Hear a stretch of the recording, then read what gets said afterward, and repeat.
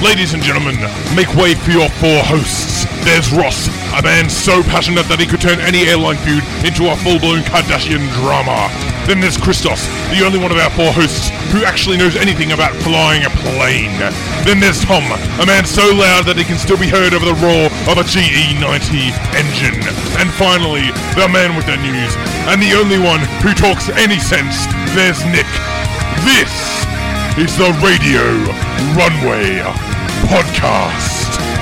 Hello everyone. Welcome back to another episode of Radio Runway. We're up to episode 6 and we are very excited. Boys, how are we feeling? Oh, you killed that, Christos. That was awesome. I am feeling very good. I'm feeling extra good for that intro. That was amazing. I feel hyped. Thank you. If it wasn't already for the fact that I feel hyped, it's been so long since the previous episode, boys. Been a minute. I'm so sorry to our listeners at home. Yeah. Look, Tom's been busy, but we've been able to arrange this with him now. Whoa, hang on. You cannot just place the onus on me, my friends. That is true. It's been a collective effort. We all collectively as a group have one thing to say, and that is... I want to apologise. yes. I want to apologise. That's a great lead in. Well, Nick, tell us what we're in store for today, my friend. Yes, Tom, this week in today's episode. This week on Radio Runway. Yeah, baby. Yeah. This week, the boys announced via their Instagram that you, the listeners, would have the opportunity to choose where to send us for the day. After a hotly contested race between Hobart and Brisbane, it looks like the boys are headed for some warmer weather for the day in a few weeks' time. This mission is too important for me to allow you to jeopardize it. Last weekend was Easter. For most of us, it means lots of chocolate and hanging out with family. For Christos, however, it meant eating enough food to significantly shift the weight and balance of a Piper Warrior. Let's just hope he doesn't have to fly for the next few weeks. Since our discussion with First Officer Mitch Hutchison, we've welcomed many new listeners to the podcast. To all of you newbies out there, Hello there. as always, if you like winning prizes or engaging with anything aviation related, find us on Instagram at Radio Runway Pod. This is where we'll launch any and all future giveaways. Wow, it's very nice. That's the fortnightly wrap-up. Now back to the episode. That was incredible. That was beautiful. Actually, I got to say, Tom, when you said that we'd be going to Brisbane in a few weeks, we actually have been What? to Brisbane. Yeah, how long ago did you record that? Yeah, Have you seriously went been to on Brisbane Monday. already? Yeah, we went on Monday. Doesn't time fly when you're having fun? Wow. Tell We me, had a great please. day in Everyone Brisbane. pick up on What did this. you do? What do you guys do up in Brisbane? Bit of plane spotting? Oh, well, you'd expect, right? Yeah, I rate that. Nah, we went into the city. We went to South Bank. We went to the Valley. We went into... what else did we do? We went to Streets Beach. Hit up the pokies. Good old Bris Vegas. Exactly. went in Vegas, right? Wow, That's we've right. Yeah, at the Star. Exactly. At the Star. Yeah. At the Star. The Star Casino. Jetstar, that is. Oh, right, yeah, that. Well, yes, it's been an interesting 3 weeks, and we apologise for the delay by a week. As we said, we'd like to apologise. Now, boys, as always, we'd like to thank our friends at Collectors Aircraft Models Australia. As mentioned in the previous podcasts, they were established in 1996 in Melbourne as an exclusively aircraft model retailer. And since the early days, they have grown to be Australia's largest outlet in die-cast, wooden carved, push-fit markets covering both commercial, military, sport, and general aviation in leading scales. They source their stock from leading manufacturers from both within Australia and the world over, regularly receiving updates from manufacturers and suppliers as to what's new and being developed. Boys, speaking of the regular updates that they send, we received one today that showed an airline in 1 to 200 scale, 320, of an airline that Nick really loves. Don't you, Nick? You're a big fan of it. Big fan. Makes you feel very good. We are, of course... We are referring to Peach Aviation, the glorious airline that Nick couldn't guess for the life of him during the game show Who Am I a few episodes back. The airline that takes the great man down. Yeah, it didn't take me down. It made me draw with you and Christos, actually. Which draw is a win in Which my we will book. all collectively take as a win. Yeah. The sheer frustration that you had. That's right. I'll take that any day. Made me and Christos still feel very good. Very good. Okay. Now, we actually also have another thank you to throw out today. Because, boys, when we decide to go spotting at Melbourne Tullamarine, which is our local, of course, there is a staple of every trip to the airport. The planes. Well, yeah, obviously. But you know what else comes with spotting the planes at Tullamarine? a fine establishment where we can get our coffee, where we can get our sweets, our breakfast, our morning tea. It doesn't matter. They do it all. Ladies and gentlemen, I want to tell you today about Eiffel Tower Cakes, and they are based in Tullamarine. They were established in 1976. They're an Australian-owned company. They sell high-quality goods and products direct to the public from its Tullamarine premises. From its inception, the family business has satisfied the traditional customs of the old country, Italy, for many festivities celebrated on a regular basis, namely christenings, communions, confirmations, special birthdays, engagements, and weddings. They are so versatile. Boys, I mean, you've showed me a photo the other day, Christos.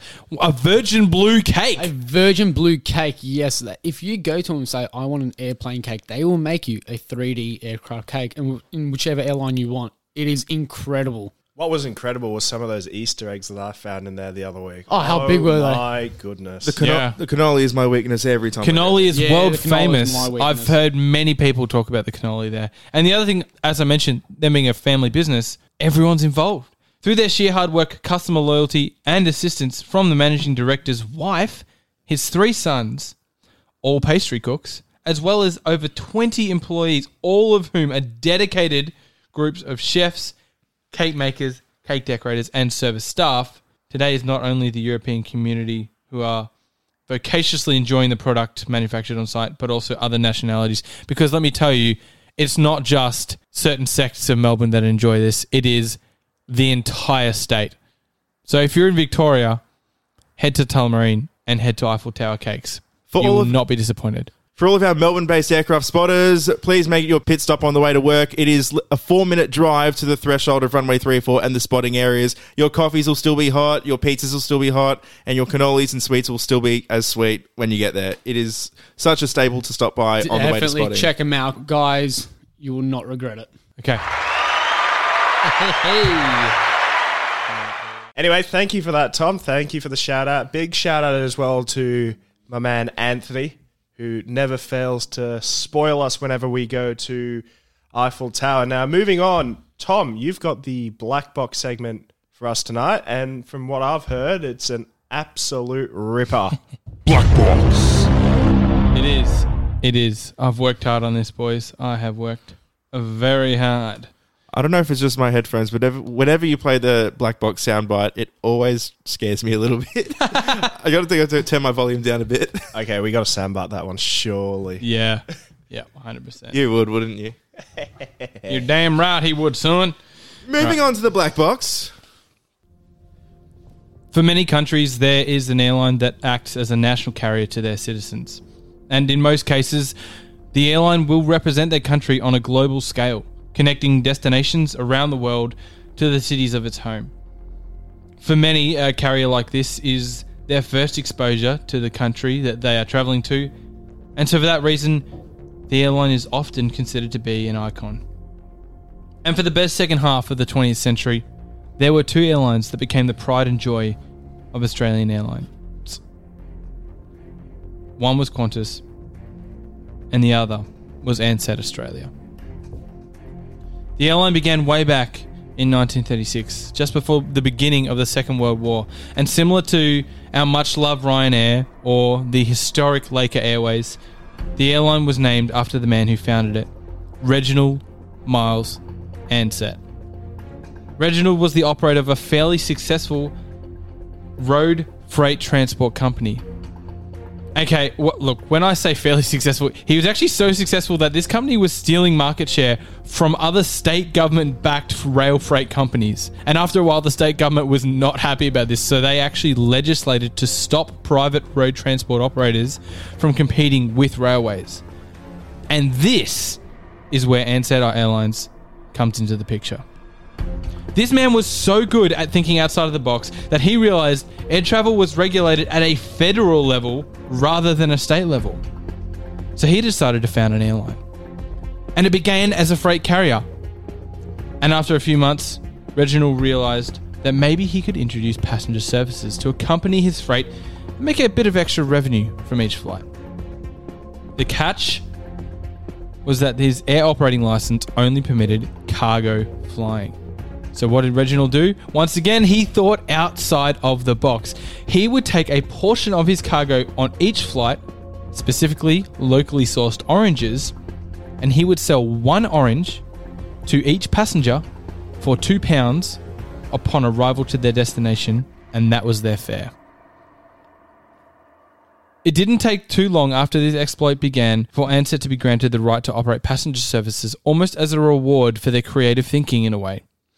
This allowed Reginald to continue to class his flying as cargo freight through exploiting some creative loopholes. The first ever flight was a 6-seater Fokker Universal aircraft flying from Hamilton to Melbourne Essendon Airport. And for clarification, Christos, just so you know, okay, it's not Hamilton Island. It's Hamilton in regional Victoria. Okay, That's a shame. Yeah. And it ran from Hamilton to Essendon. But, funnily enough, after the airline established its home base at Essendon Airport a year later in 1937, the next milestone in Ansett's history did involve Hamilton Island. Beautiful. Love it. Because after Ansett became the pivotal component in the evacuation of Darwin and Broome residents in 1942 during the Japanese bombings, the US military rewarded the airline with a fat payday. Ansett actually used this money to establish a number of holiday resorts in the Whitsundays, where they eventually rolled out regular services in and out of the holiday islands. So they basically used the spoils of World War II and assisting the US military to make a bunch of resorts in the Whitsunday Islands. Sick. And then they just started flying in and out of them. Kind of like a purpose-built sort of route, I guess. So again, creative thinking. Reginald Ansett is a ruthless, creative thinker. That's the message we're taking away here. Now, this is where things start to absolutely rocket for Ansett. And we know from everything we've heard so far about Reginald Ansett that he is driven and he's an extremely creative businessman. But not even Reginald himself could have predicted the meteoric rise of this airline.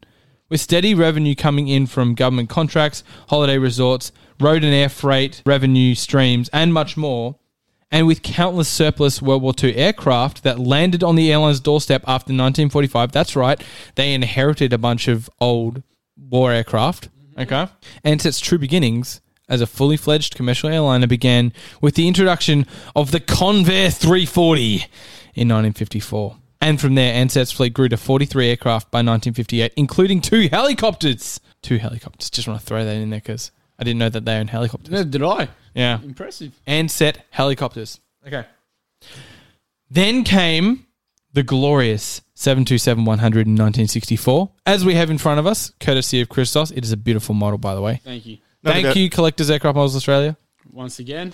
Beautiful. None of our viewers can see it, but we can see it, and it's amazing. It's stunning. And then shortly after the 727 came the DC-9 in 1967, and then the major move shifting their hub of operations to Tullamarine in 1974. Now back to the 50s for a second, because 2 historic Australian airlines, TAA, Trans-Australian Airlines, and ANA, I think was Australian National Airlines.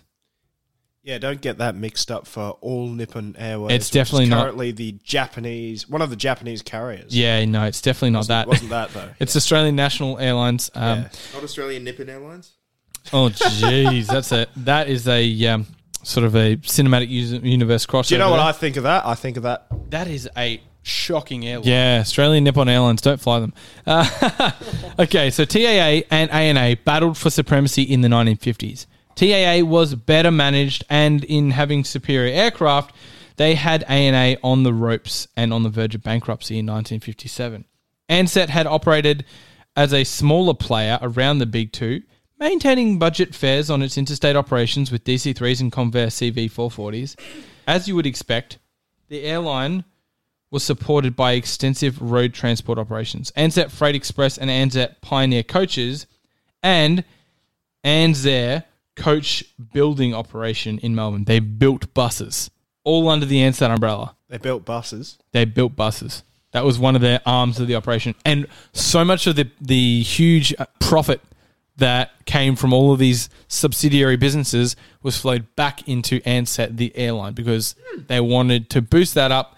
They wanted that to be the focus of the coming decades. So from here, at the time, the Menzies Liberal government supported TAA because of the dividends it paid to the government. Now, to be clear, again, not Menzies Aviation, I was going to say. Robert Menzies, First thing thought. who was our prime minister at the time, he actually favoured TAA because of the dividends it paid to the government. So, in other words, TAA sort of had a portion of their profits or their money they actually gave back to the government. So, obviously, it's basically saying that the Menzies government was in TAA's pocket at the time. But they were also cautious not to let TAA have a monopoly on domestic services if ANA were to collapse. So even in the early stages, the Australian government could see that a Qantas monopolising style situation was something that needed to be avoided for Australian domestic services. So there's clearly a lot of growth to indicate that at some point in the future, it could become a big problem if we just sort of let it slip and let that by. The only alternative was for Ansett to buy out the ANA operation, and the government was prepared to support such an action. So in walks our friend, Mr. Reginald Ansett, who, true to style, intentionally lowballs in his offer to purchase ANA. This man knew what he was doing. The ANA directors resisted because they knew just as well as Reg did that they were not getting the money that they were truly worth and what their assets were truly worth. And yet, they eventually caved into Ansett's offer due to a lack of interested parties or buyers. So, circumstantially, no one else wanted to buy ANA. So, Reginald, knowing that, lowballed them and got it on the cheap. Ansett's final offer of £3.3 million, and again, I can't believe I'm about to say this, $3 million of that was government money, plus £300,000 acquired from the most prominent supporter being the Shell Oil Company, was finally accepted. That's right. Let's just take this in for a moment, guys. Reginald Ansett really managed to buy ANA without using a single pence of Ansett money. He used government money and Shell Oil Company's money. He negotiated with the government and Shell to have them provide the entire sum of $3.3 million for the purchase. It wasn't well negotiated in 2001, though, but... Yeah. Oh, we'll get to that. To that yet. Because that comes at the sad price of you'll see. So now there's two major players, TAA and Ansett ANA Airlines. And given that our friend Reg has just pulled off an absolute worldie, if I were TAA, I'd be a little scared, and rightly so, because then in the late 50s, Reginald Ansett comes back and lobbies the government to stop TAA's purchase of Sud Caravel jet aircraft, stating that he was concerned about the airline's eligibility to finance jet aircraft and expenses necessary with the engineering upgrade required to go pure jet aircraft. TAA had been operating prop jet Vickers Viscounts since 1954 and had expertise in jet and turbine technology. So they had the expertise. It was there. And yet, he successfully lobbied the government and they put a block on TAA buying jet aircraft. Looking back at Australia's rich history in aviation, most experts would agree that this action delayed the introduction of pure jet aircraft to Australian skies by 5 years until 1964. So just because Reginald Ansett didn't want a different airline to be the first one to get jet aircraft, he basically halted the progression of Australian aviation with the introduction of jet aircraft. He's literally got a monopoly by the sounds of it. Yeah, this man does what he wants and gets away with it. Okay, so now with that delay of jet aircraft to the Australian skies by 5 years until 1964 came the Boeing 727-100. It began flying, and back now to 1974 where we left off, Ansett is now Australia's largest domestic airline. They continue to consume any smaller airlines and subsidiaries in all states. Reginald Ansett is completely ruthless. He deems absolutely any airline that isn't his own to be a substantial threat. Ansett's passenger services are now on such a large scale that in 1979, Ansett Transport Industries passed to transport giant TNT and the Multimedia Corporation News Limited. And by 1980, it was a totally separate company with Ansett Air Freight being formed to maintain the airline operations. This is kind of the turning point, fellas.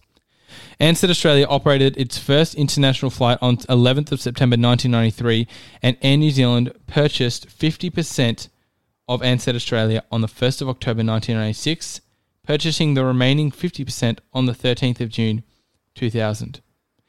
Ansett Australia, Ansett International, Air New Zealand, and Singapore Airlines joined the Star Global Alliance the largest in the Asia-Pacific region, and at 30th of June 2001, Ansett's fleet consisted of 67 aircraft, including 24 Boeing 737-200s, 20 Airbus A320-200s, 9 Boeing 767-200s, plus the regional airlines in the Ansett Group, Kendall Airlines, Aero Pelican, Hazleton Airlines, and SkyWest Airlines, together comprising a fleet of 53 aircraft, including 11 CRJ-200 jet aircraft. So keep in mind, they own 4 subsidiary airlines on top of their own. And now that we have the picture of how Ansett grew to sit alongside Qantas as a beacon of Australian air travel, let me tell you about how it came undone in 2001 when suddenly Ansett was no more, and how today it is nothing but a remnant in Australia's rich and extensive air travel history. Was their demise that quick, though? It was, and you'll see why. It happened over the course of roughly 6 to 8 months. It was all over, and it came thanks to a person who's also responsible for the introduction of something really brilliant to Australian skies. You'll see. I want to apologise.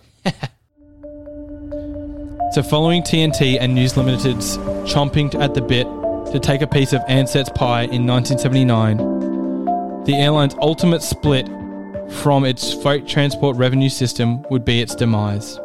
And sadly, 2 years after the deal was struck, in 1981, Reginald Ansett died, aged 72. And with the man himself no longer around to maintain Ansett's dominance, and with no money from freight services to bolster and support the airline going forward, Ansett began to bleed money. Jet maintenance costs alone saw the airline lose more than $800,000 a day. A day! $800,000 a day, which saw the total daily loss sitting at $1.3 million. And yet even so, our good friends across the ditch at Air New Zealand saw value in Ansett. And after failing to acquire a 50% stake in Qantas in 1995, they settled with TNT over a purchase of their 50% stake in Ansett in 1996 for the grand total of $475 million. Those 4 years saw continued losses due to maintenance shortfalls and I quote, substantially overpaid staff. It's almost like Alan Joyce wrote this himself. Making money is actually a good thing. Would you refund the government that money back? Of course you won't. Exactly. As well as an aging fleet. And yet, for some reason, no alarm bells were rung. Consumers, employees, and media were left mostly in the dark. The signs of significant financial loss were there, yet no one acknowledged them. Because after all, this is Ansett. The Ansett tale is a recognisable Australian landmark. 5 years later, it's 2001, and on the 12th of September, the beginning of the end. Acting Chairman of Air New Zealand, Dr. Jim Farmer, announced that Ansett Holdings and a number of its subsidiary businesses, including airlines, have resolved into voluntary administration. 3 partners at PricewaterhouseCoopers are appointed as administrators to take control of Ansett, and so begins the timeline. The first truly substantial blow came 48 hours later. PwC partner Peter Hedge, the man charged with the task of dealing with Ansett Australia's administration, announces the suspension of all flight operations of Ansett Australia, Ansett International, Hazleton, Kendall, SkyWest Airlines, and Aero Pelican. Anything to do with Ansett Airlines is shut. Done. And 24 hours after that, the government announces a $10 ticket levy to cover costs of supporting Ansett workers' entitlements. 48 hours after that, now at the 17th of September, just 5 days after the announcement of the administration, Ansett Administrator Peter Hedge stands down. The intense backlash to shutting off services so hard and fast has become overwhelming. Staff and passengers across the country are fuming at the sudden nature of the shutouts. As a result, Mark Corder and Mark Menther of Anderson, the 2 Marks, as I'll call them, were appointed as administrators of the Ansett Group companies. And then a day later, on the 18th of September, the 2 Marks revealed to the Australian public that maybe Peter Hedge was right to be so extreme with his measures. They estimated that Ansett's debt could be as high as $2 billion. And this is in 2001. So now that amount would total $3.5 billion. $3.5 billion. Over the course of the second week of the chaos, the two marks slowly rolled out the continuation of elements to Ansett that, despite everything else, remained profitable. Pelican Air and SkyWest would resume their profitable routes, and using aircraft that were appropriately serviceable, in other words, not old and broken, Ansett's cargo division, which I want to remind you all, was the entire footing of Ansett to begin with, the whole reason it even began. Reopened with 250 plus employees reactivated to continue their jobs. 100 Ansett international ground handlers were reactivated to serve as other international airlines as third-party operators. The third week of administration saw Kendall Airlines get back off the ground on a super limited number of routes, granted, but that only happened after a $3.5 million injection from the federal government. The two marks determined that there were 5 Ansett A320s that were reliable enough to re-enter service and begin flying profitable routes again. And even then, this is only after the two marks secured a federal government guarantee, and this is important, remember this for later, federal government guarantee that they would financially aid the jumpstart. So Ansett 2.0, they secured a government guarantee that there would be financial aid involved in that. This is on September 27th, 15 days after the beginning of the end. And also keep in mind that every fare still has a $10 levy to subsidise employee wages. This move saw 1,500 employees return to work from September 29th. October 1st, these 5 A320s are spread across the trunk routes of Ansett, covering mostly Perth to Eastern Seaboard hub routes, and one route internal to the Eastern Seaboard was restarted. Any guess on the route, boys? What route do you think was the most profitable for Ansett from city to city on the Eastern Seaboard region? Melbourne, Sydney? I was going to say Melbourne, Sydney too. No, you know what? I'm going to say... Actually, no. I'm going to say Cairns, Sydney. No, given Tom's reaction, it'd be Brisbane, Sydney. Oh, he's nailed it. It was Sydney to Brisbane and back. But eventually, over the course of October, the remaining popular Eastern Seaboard routes were restarted in small numbers. Jump to November the 8th. This is a month later. The two marks have successfully consolidated a decent portion of Ansett. Everything looks good. Everyone's like, yes, things are going up. Things are coming back on track. Maybe Ansett's going to stick around. The incredible promise from this federal government to assist the total overhaul of the airline going forward, sort of keeping the airline's future alive. And it is this promise in mind that a consortium of Aussie bigwigs band together to purchase Ansett's remaining assets. The two marks can wipe their hands of Ansett and say, job well done. So, Lindsay Fox and Solomon Lew joined together as Tesna Holdings to acquire Ansett mainline operations and other assets at a total of $3.6 billion.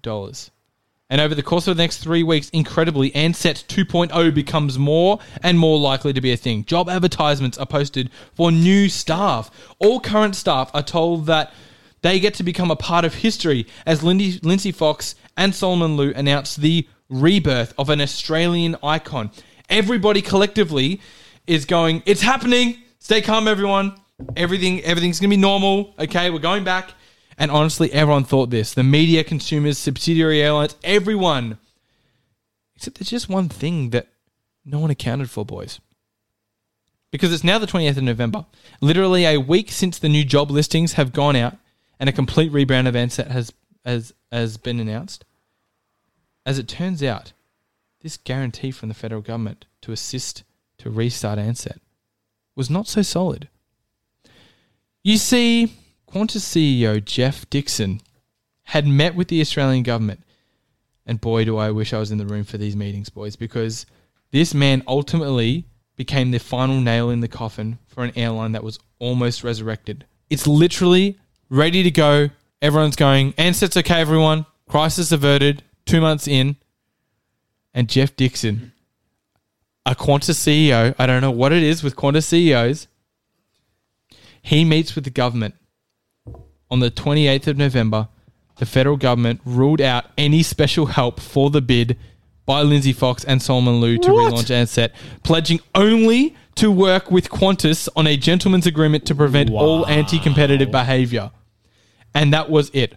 Fox and Lou certainly did not have the ability to reform this airline without sacrificing other businesses that they owned. And so on the 12th of December 2001, just 2 weeks before Christmas, the Administrator's Redundancy Program executive summary stated that 4,379 employees had been made redundant and had been advised of their entitlements owed to them under relevant awards or enterprise bargaining agreements. Of that total, 83% or 3,617 people had received their payments in lieu of notice by December the 10th. As of the 4th of March 2002, after 66 years of flying passengers in Australia, Ansett ceases flying operations. Over the course of the next 6 years, all aircraft are sold or retired, all employees are made redundant or assimilated into similar roles at other airlines. And by the 9th of September 2008, just 3 days shy of being exactly 7 years since the beginning of the end, Ansett is no more. I did not know that about Qantas. Obviously, growing up, I would hear stories, and I didn't know that was a downfall of Ansett. I thought, to be honest, I don't know if I can say this, but I thought it was Air New Zealand that was the downfall of Ansett. And New Zealand obviously bought the airline with the intention to fix it and did the opposite because they had an aging fleet. They didn't correctly allocate funds and resources to servicing the dying fleet. And that's the rumour I heard, that, for an example, Air New Zealand were borrowing or taking parts from Ansett maintenance and putting it towards their own aircraft, so essentially bankrupting, taking money out of Ansett without putting it back in. Yeah, I think that came at the cost. Well, I think that came after the realization was made that there was no way of minimizing the bleed of money that was occurring. So they basically thought, we'll just strip Ansett for the resources that we can, and that definitely was an element. It's a very interesting point that you made there, because as you were talking about Air New Zealand financing Ansett and actually buying, was it a majority share in the end? Yeah. It actually was. Was it 100% towards the end? Yeah, and then they sold it all to. Oh no, they announced voluntary administration and had PwC handle it for the first week, and then it was Anderson after that, as I said. But yeah, eventually they owned 100% share in Ansett. It makes me think of Etihad Airways and their strategy of investment, how they invested heavily into failing airlines, and that didn't work out for them, did it? No. I mean, Etihad, let's think about the airlines that they invested in. Jet Airways, that has failed. Alitalia, that has failed. Air Berlin, that has failed. Virgin Australia, as we knew it pre-COVID, which has failed. It got bought out by Bain Capital, but that's another Tiger by Virgin. Time, but yeah, absolutely. Was Air New Zealand actually affected because of it? It was. I'm not sure. You boys probably know, but on my YouTube channel, I've done a video on Air New Zealand as an airline. You have? And starting off with flying boats. That's right. At one point, they actually had the government. They asked the government to step in and assist with them because Ansett was causing significant issues within their own operations, because suddenly this money bleed was becoming less about saving Ansett and more about not letting so much money from Air New Zealand go into the airline. And Christos, to your point, it realistically, to a degree, is Air New Zealand's fault. Because, sure, Jeff Dixon was the final nail in the coffin. Sure, absolutely. Yeah. But how do you think they got to the point of involuntary administration? Right. It happened because of Air New Zealand. It was a building ticking time bomb. Yeah, that's right.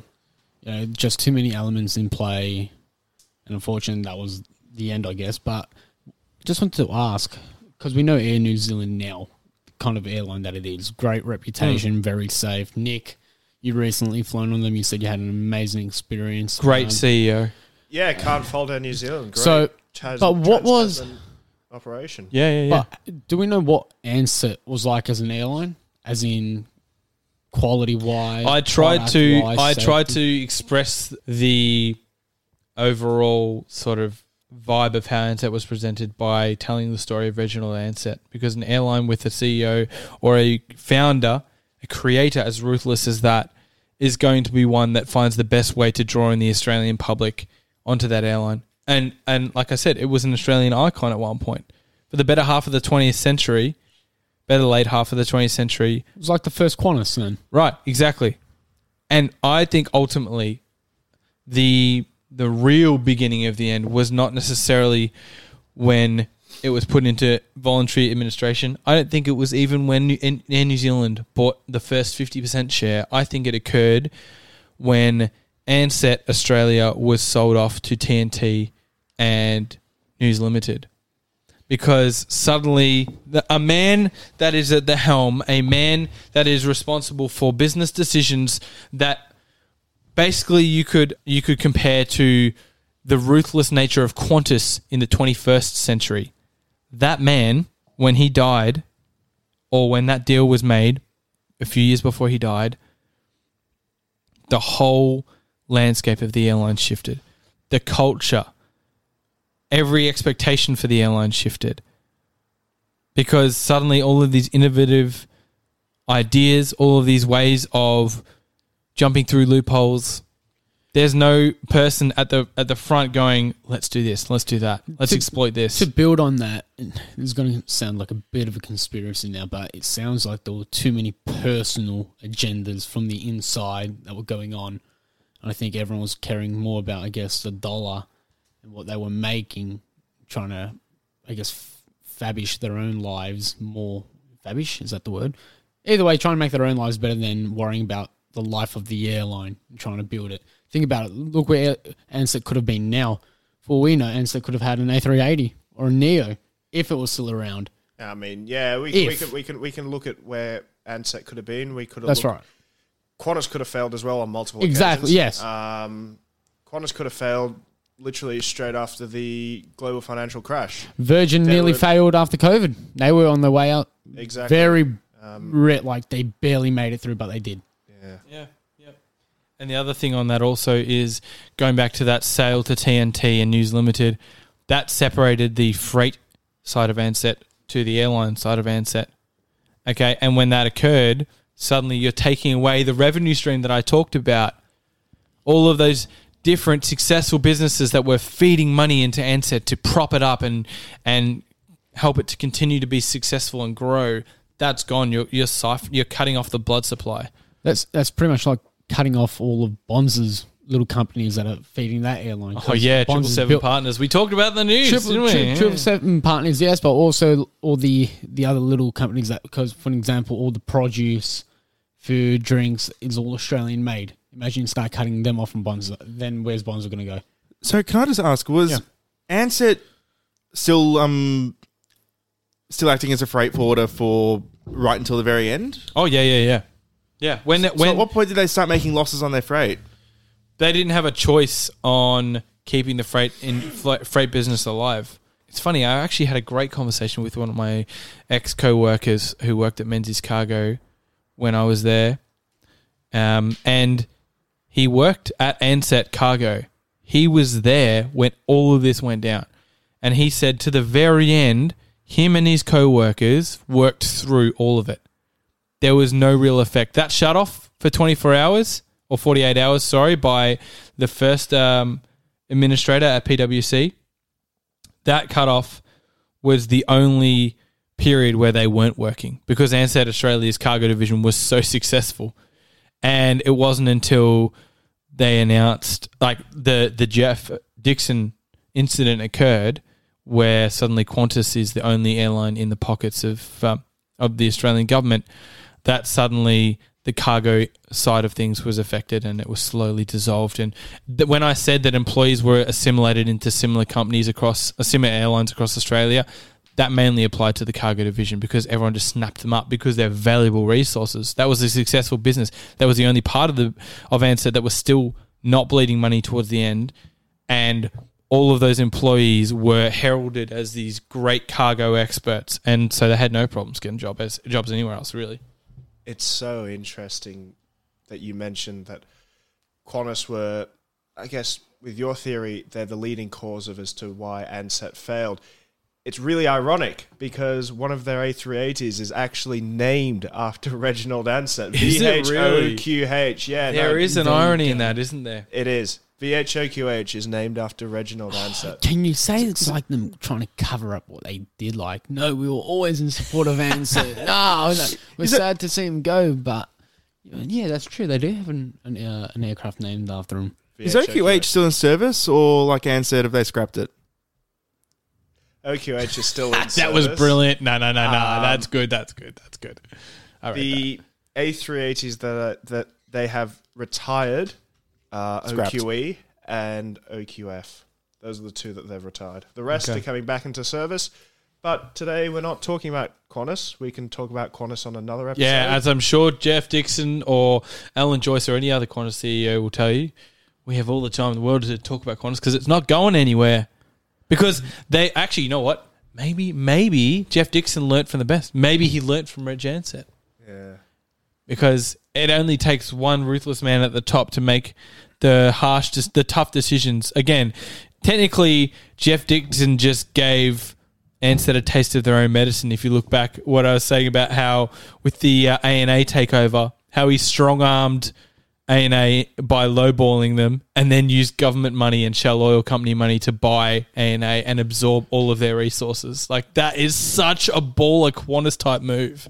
Well, they had a pretty impressive fleet as well, as you were reading out the fleet. Very strong fleet. Did you mention they had a 747 even?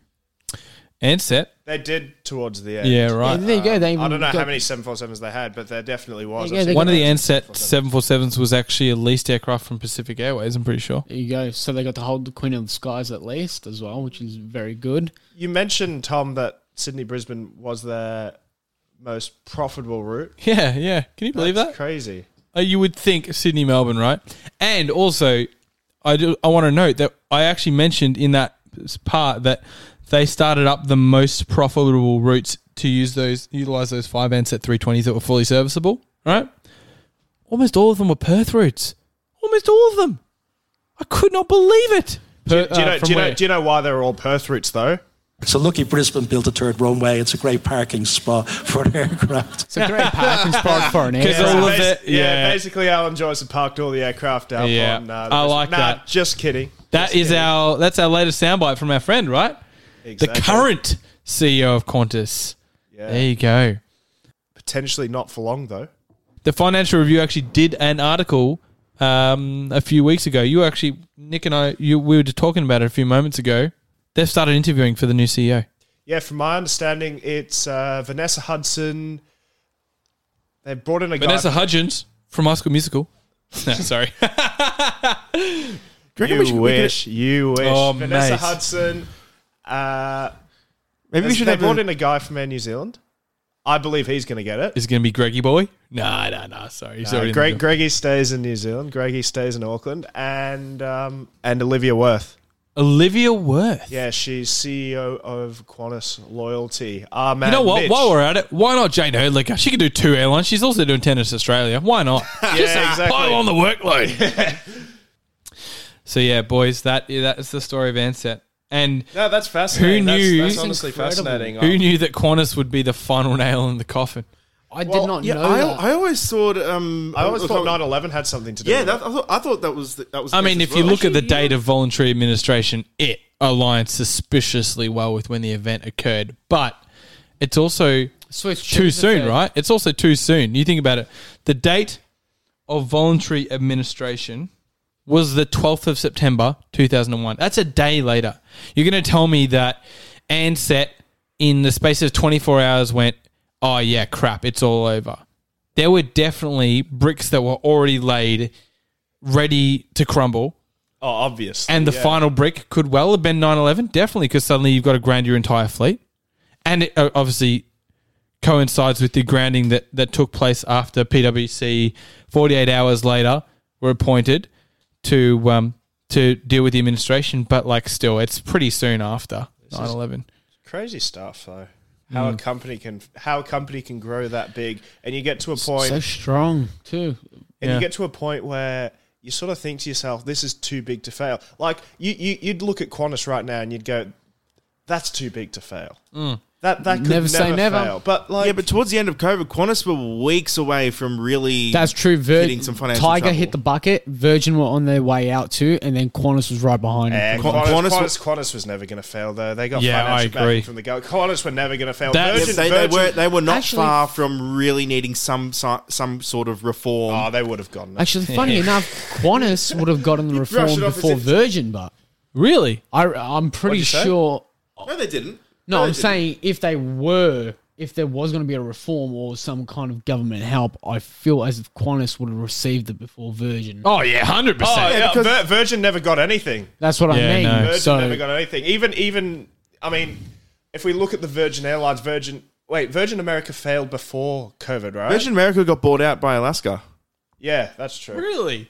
Yeah. Oh wow, So all of Virgin America's aircraft are now painted in the Alaska livery. that's pretty cool. Virgin Nigeria failed. Virgin Samoa got Virgin bought. Nigeria was a thing. Yeah, I know. I just got bored. Yeah, Looked up all the Virgin Virgins. Samoa was gone before COVID, though. as No, well. Virgin Samoa got eaten by Virgin Australia. Yeah, it Became did. the one thing. I love their livery though. Okay, you're Yeah, gonna you just change Australia to Samoa and that's it. No, You can- no. okay. On the engines, it was all that Pacific Islander, like the red stripe around the engine. If you look closely, it was actually like all the Pacific Islander markings. So the only current Virgins we have are Virgin Australia, Virgin Atlantic, Yeah, Virgin Virgin Australia's Virgin got nothing Galactic, to do. Virgin Galactic. Yeah, this is fully separate. Yeah. Yeah, well, Virgin Australia's got nothing to do with Branson no more. They've been brought out by Bain Capital. Yeah, that's right. 100% by Bain Capital. So Beardy Branson has nothing to do with Virgin Australia. Yeah, no more. swiped his hands with it. Yeah, literally. Well, thank So- you, Branson, anyway, for starting it. So yes, Ansett, and you look at they had some incredible liveries. They had some credible. They were the incredible sponsor of a lot of events. Sydney 2000 Olympics. Ansett. Exactly. was So gonna say what Sydney was 2000. so obviously once Ansett unfortunately collapsed, Qantas was there, but who else took over from Ansett? Well, as I mentioned, a lot of the cargo employees were assimilated into other airlines. Yep. But most of the employees, the majority of employees, were left to fend for themselves. Wow, that is There are shocking. some crippling pictures, and I'm sure we can put together a post showing some of the emotional final goodbye pictures from some of the Ansett staff. There's a infamous one of a pilot crouched down in tears in the hallway of the Ansett domestic terminal at Melbourne Tullamarine, having heard the news the morning of. Because you think about it, right? This is announced on the morning of the 12th of September in 2001. Flights are still going ahead. Flights, Everyone's doing their duties. domestic duties are still about to begin operating, and then suddenly you get the word, you're out of the job, buddy. You are out of the job.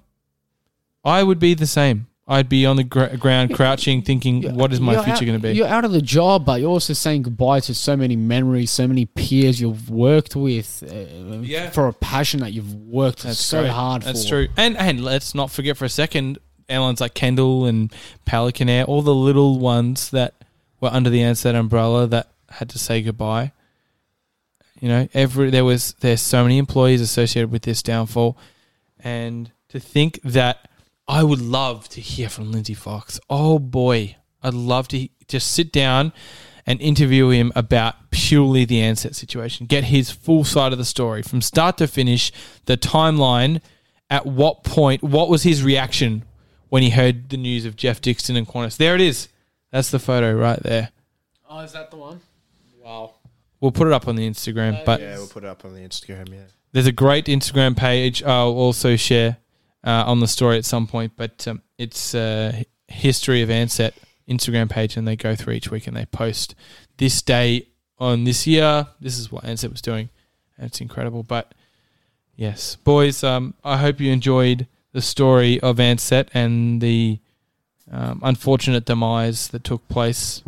No, it's very thorough, No, Tom. thank you for taking us back in time a little bit, Tom, and teaching us something. That No, was I- incredible. I thoroughly enjoyed listening to that, and obviously I didn't grow up in Australia, so I don't know too much about the history of Australian Airlines. Like I know the players that existed, but that was probably about it. And it was very interesting listening to something like Ansett being as big as it was, and then that collapsed. Probably even on a similar scale as something like a Pan Am. That's right. Like That story has really opened my eyes to how much I didn't know about Ansett before Yeah. I started reading it 100%. out. Yeah. And also, can I note, I went to I went to lunch for my beautiful fiancée Jamie's birthday today. And when we were there... Happy birthday, Jamie. Shout out. Shout out, Jamie. Happy birthday. Yeah, happy birthday, Jamie. Yeah, shout out, Jamie. Love you. Happy birthday. Okay, so I talked to her stepbrother, Noah. Shout out, Noah. And Noah is I think he's a young, fit, healthy 19 years old. And Noah had never heard of Ansett. Really? Which tells me that it is truly a forgotten remnant. You're not seeing that Ansett tail. It's not front of mind. He's heard of Qantas. He's heard of Jetstar. He knows all of them. But obviously, Ansett, thing of the past. Done. Here's the $1 million question, though. Yeah. Does he know Tiger? Oh, no, that would be a test. Actually, can you ask him if he knows Tiger? I will. Incredible. Noah, if you're listening, reply to the Virgin Blue? Instagram account saying if you do or don't know about Tiger. And Virgin Blue, What yes, about Virgin too. Blue? Like, I think that's Virgin a little Blue. more... I got to fly. in the I middle had there. the privilege of flying on Virgin Blue. Me too. What about Pelican Air? No. No. So yes, no. That is Ansett, ladies and gentlemen. Sorry, that Thanks for was Dom. Ansett. That was Sorry. Ansett. That is the story of Ansett, ladies and gentlemen. Thank you, Ross. And with that, I'm going to hand over to a man who he's around the Regos, ladies and gentlemen, and he's going to give us a tour of Rego Roulette. Yes, gentlemen, welcome back for another round of Rego Roulette. I don't want to do this. Nick's going to win again. Well, no. You see, I've tried my best to make it. Yeah. If you forfeit, I win anyway. So That's you true, may as well so- try. Full disclosure, I've memorized the Regos of about 16 different Peach aircraft. And I Damn haven't. it, why didn't I think of that? We're speaking All of right. the radio runway. What? Gentlemen, are we ready? We'll start off with an easy one. Come on. Nick's so good at this. You don't even need to read it out. You He's just gonna say the answer. should. Go on, Nick. What's the answer? All right. An easy one, fellas. Come on. Ready? Wait, names as... I want- names as I buzzers. want- Names as buzzers. Name as Okay. buzzers. Ready? VH and HQ. Tom. Nick. Oh, that was Tom. Oh, crap. I don't know what it is, but I'm going to just wing it. Okay, I'm going to say it's a Virgin Australia 737. That is incorrect. Sorry, Tom. Nick, you were second. Alliance Fokker F100. No, that is incorrect. Ross, can I hear the Rego again, please? VH and HQ. I have beef cheek. We have a beef sheet because we've been sitting here waiting Ross, so long for you, bro. I'm thinking, How are you feeling? Yeah, I can tell you. I can see you sweating a little bit here. is it a Qantas 717? That is incorrect. Boys, Delayed reaction. Okay. do we want a clue? Yeah, sure. I'm going to tell you where the route was. Okay. Port Hedland to Perth. Tom. Ross, That was Tom. Port Hedland to Perth. I said that right? Okay. Oh, well then, okay. Alliance E190. Incorrect. Come on, boys. This Nick. is an easy one. Yes, Nick. Virgin. I was next. Virgin Australia A320. Yeah. That is incorrect. Yes! I mean, Go, shame. Nick. Sorry, Ross. Oh, no. It has to be a Virgin Australia Fokker F100. That is incorrect. Oh, Tom! Oh, yes, Yes, again. Ross. Let's go. No, it was Oh, me. Tom, go, Tom. Thank you. Virgin Australia and Bray E190. Do they even operate Incorrect. those? You want another clue? Yeah, go on. Nick. It is. Hang on. Do you want I to was next. Okay, you want Alright. to guess before the clue? Go on. go before? All right, you can guess before the clue. Go. Qantas Fokker 100. That is correct, Ross. Hang on, I've got a bone to speak with you because Alliance are owned by Qantas, and I said Alliance the first time. Let's just settle this. What's the Nick, give me airline the- code at the start of the flight? Nick, give me the only point I'm going to earn this game against you. No, the airline code at the start of flight was QF Okay, so it's 1649. Qantas. Okay. Even though it Qantas. was Alliance, it's Qantas, yeah. That's unlucky though, Nick, because you technically were right in a way. No, he wasn't. Hey, No, if, you no, go, he wasn't. hey, if Ross- you go into a CASA exam and you're sort of right, you're still wrong. Yeah, that's what I'm going to say. Is that you can still get the points. Like, you're still the rightest, but he's also right. That's what I'm saying. I'm not wrong. This is how we're going to play. Yeah, you have to cheat. All right, Peach Boy, let's Settle go next down, one. Peach. yes. All right, next one. All right, let's try make it a little bit more challenging, shall we? Okay. Yeah, because As if that that wasn't wasn't challenging enough. Come on, man. VN A811. Nick, Yes, Nick. that is a Vietnam A350 900. No, incorrect. Tom? Yes, Tom. I'm thinking it's got to be a Vietjet A330. That is correct. Let's go! Oh, sorry. My neighbours are not going to like it. I'm so sorry, Christos' I neighbours. think we're going to be allowed to do the podcast here again. All right, so I'm sorry, that's Christos. fine. I'm just so very excited. impressed by that. Thank you very much. Oh, my gosh. I'm Now impressed myself. we're both beating Nick. All right, ready? Oh, yeah. For like 30 more seconds. Well done. Tom on 1 point, Ross on 1 point, Nick with 0. Can he get back in the game? Here we go, boys. 4RALR. Nick, Yes, Oh, Nick. jeez. Sri Lankan A330. Correct. Oh, is this the final? The winner takes No, all. it's the first to First to three? First to Okay. three. We're going to be here all night, mate. No, we're Ready? That's all right. Here we Alright, go. Got Yep. time. 9MLRP. Tom? Yes, Tom. Malaysian A330. Incorrect. Yes, Nick. It's a Batik 737 Max 8. That's That is brilliant. Correct. That is brilliant. I That's knew really that good. as well. I was really scared there That was because I from didn't you know holding whether to the say phone down Batik here. or Malindo, even though they're the same. yeah. Batindo. Yeah. 2 to 1 to 1. So since Nick is in the lead, Oh, yeah. Sorry. P2PXW. Nick, Yes, Nick. it is a Air New Guinea 767. That is correct. And Nick. Whoa. Okay, can I just say, purely on the fact that he knew that particular aircraft registration, my dad, Dad, I know you're sitting at home right now, literally clapping in a room by yourself. You're so impressed because I actually cannot believe how good you are at Regos. No, like the thing with that Very particular impressive. aircraft was when I used to live in Brisbane, I used to see it fly over all the time. Oh, okay. Well, that takes away from it. And you get Ross, we saw it in Brisbane. Yeah, that's the one I thought it was a nigiri. Exactly. Well, I said Air New Guinea, and he thought it was nigiri sushi. Well, anyway, well done, Nick, for yet another glorious victory in Rego Roulette. Thank you, boys, for allowing me to. I was worried that Christos was. Yeah, boys, I do want to note, it's a shame. Listeners, you guys missed out on Rego Roulette. We had a question that was put to us by Christos that was just ridiculous. Wasn't that ridiculous? Come on. It was very fair. Metroliner? A Metroliner. It Christos, was mate. Toll It was Aviation Metroliner. Christos, mate. It was that ridiculous. It was. That is a shocking airline. Yeah, mate. So, boys, thank you for indulging me in listening to the story of Ansett. Christos, thank you for Rego Roulette, aside from the Metroliner. Again, listeners won't hear that, but I'm very impressed. I'm very impressed with your knowledge of registrations, Nick. I cannot believe how good you are at it. And your streak, I believe you're now at 4 wins. Is that right? 4 wins of 6 episodes? We'll have to go back and have a look. Wow, at it. has to go back. Yeah. Now, thank Yeah. you to you as well, Tom, for putting together an amazing black box and taking us back in time. Yeah, thanks. And thank you, Christos, for a horrible game. hey, just because you lost, Ross.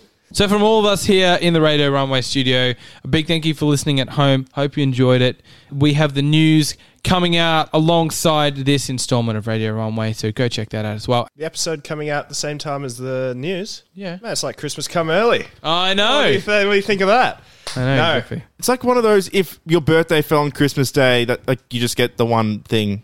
Yeah, only it happens every fortnight with us. But anyway, That's right. thank you very much, guys, for listening to us. Thank you, Sticking with everyone. us to the 6th episode. We look forward to seeing you on the 7th episode very soon. Until next time. See you later, guys. See you later. Bye.